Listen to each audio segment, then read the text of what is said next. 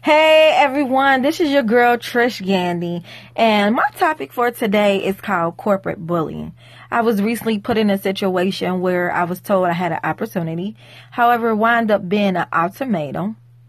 What would you do in a case where you basically told you're moving to this department, you're going to do this job, you're not going to get a raise, there's no benefits but the benefits you've been had, you're going to do more work.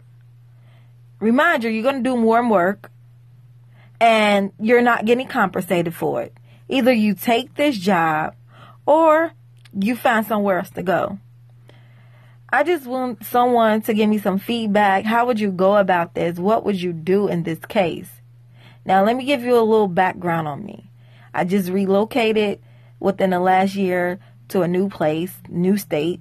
I have no family in the state that I live in. I'm here by myself with my son on my grind. I am a writer.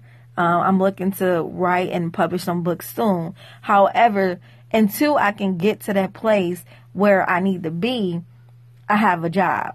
So what would you do in this case? How would you feel about the situation? Give me your feedback. Let me know how you feel.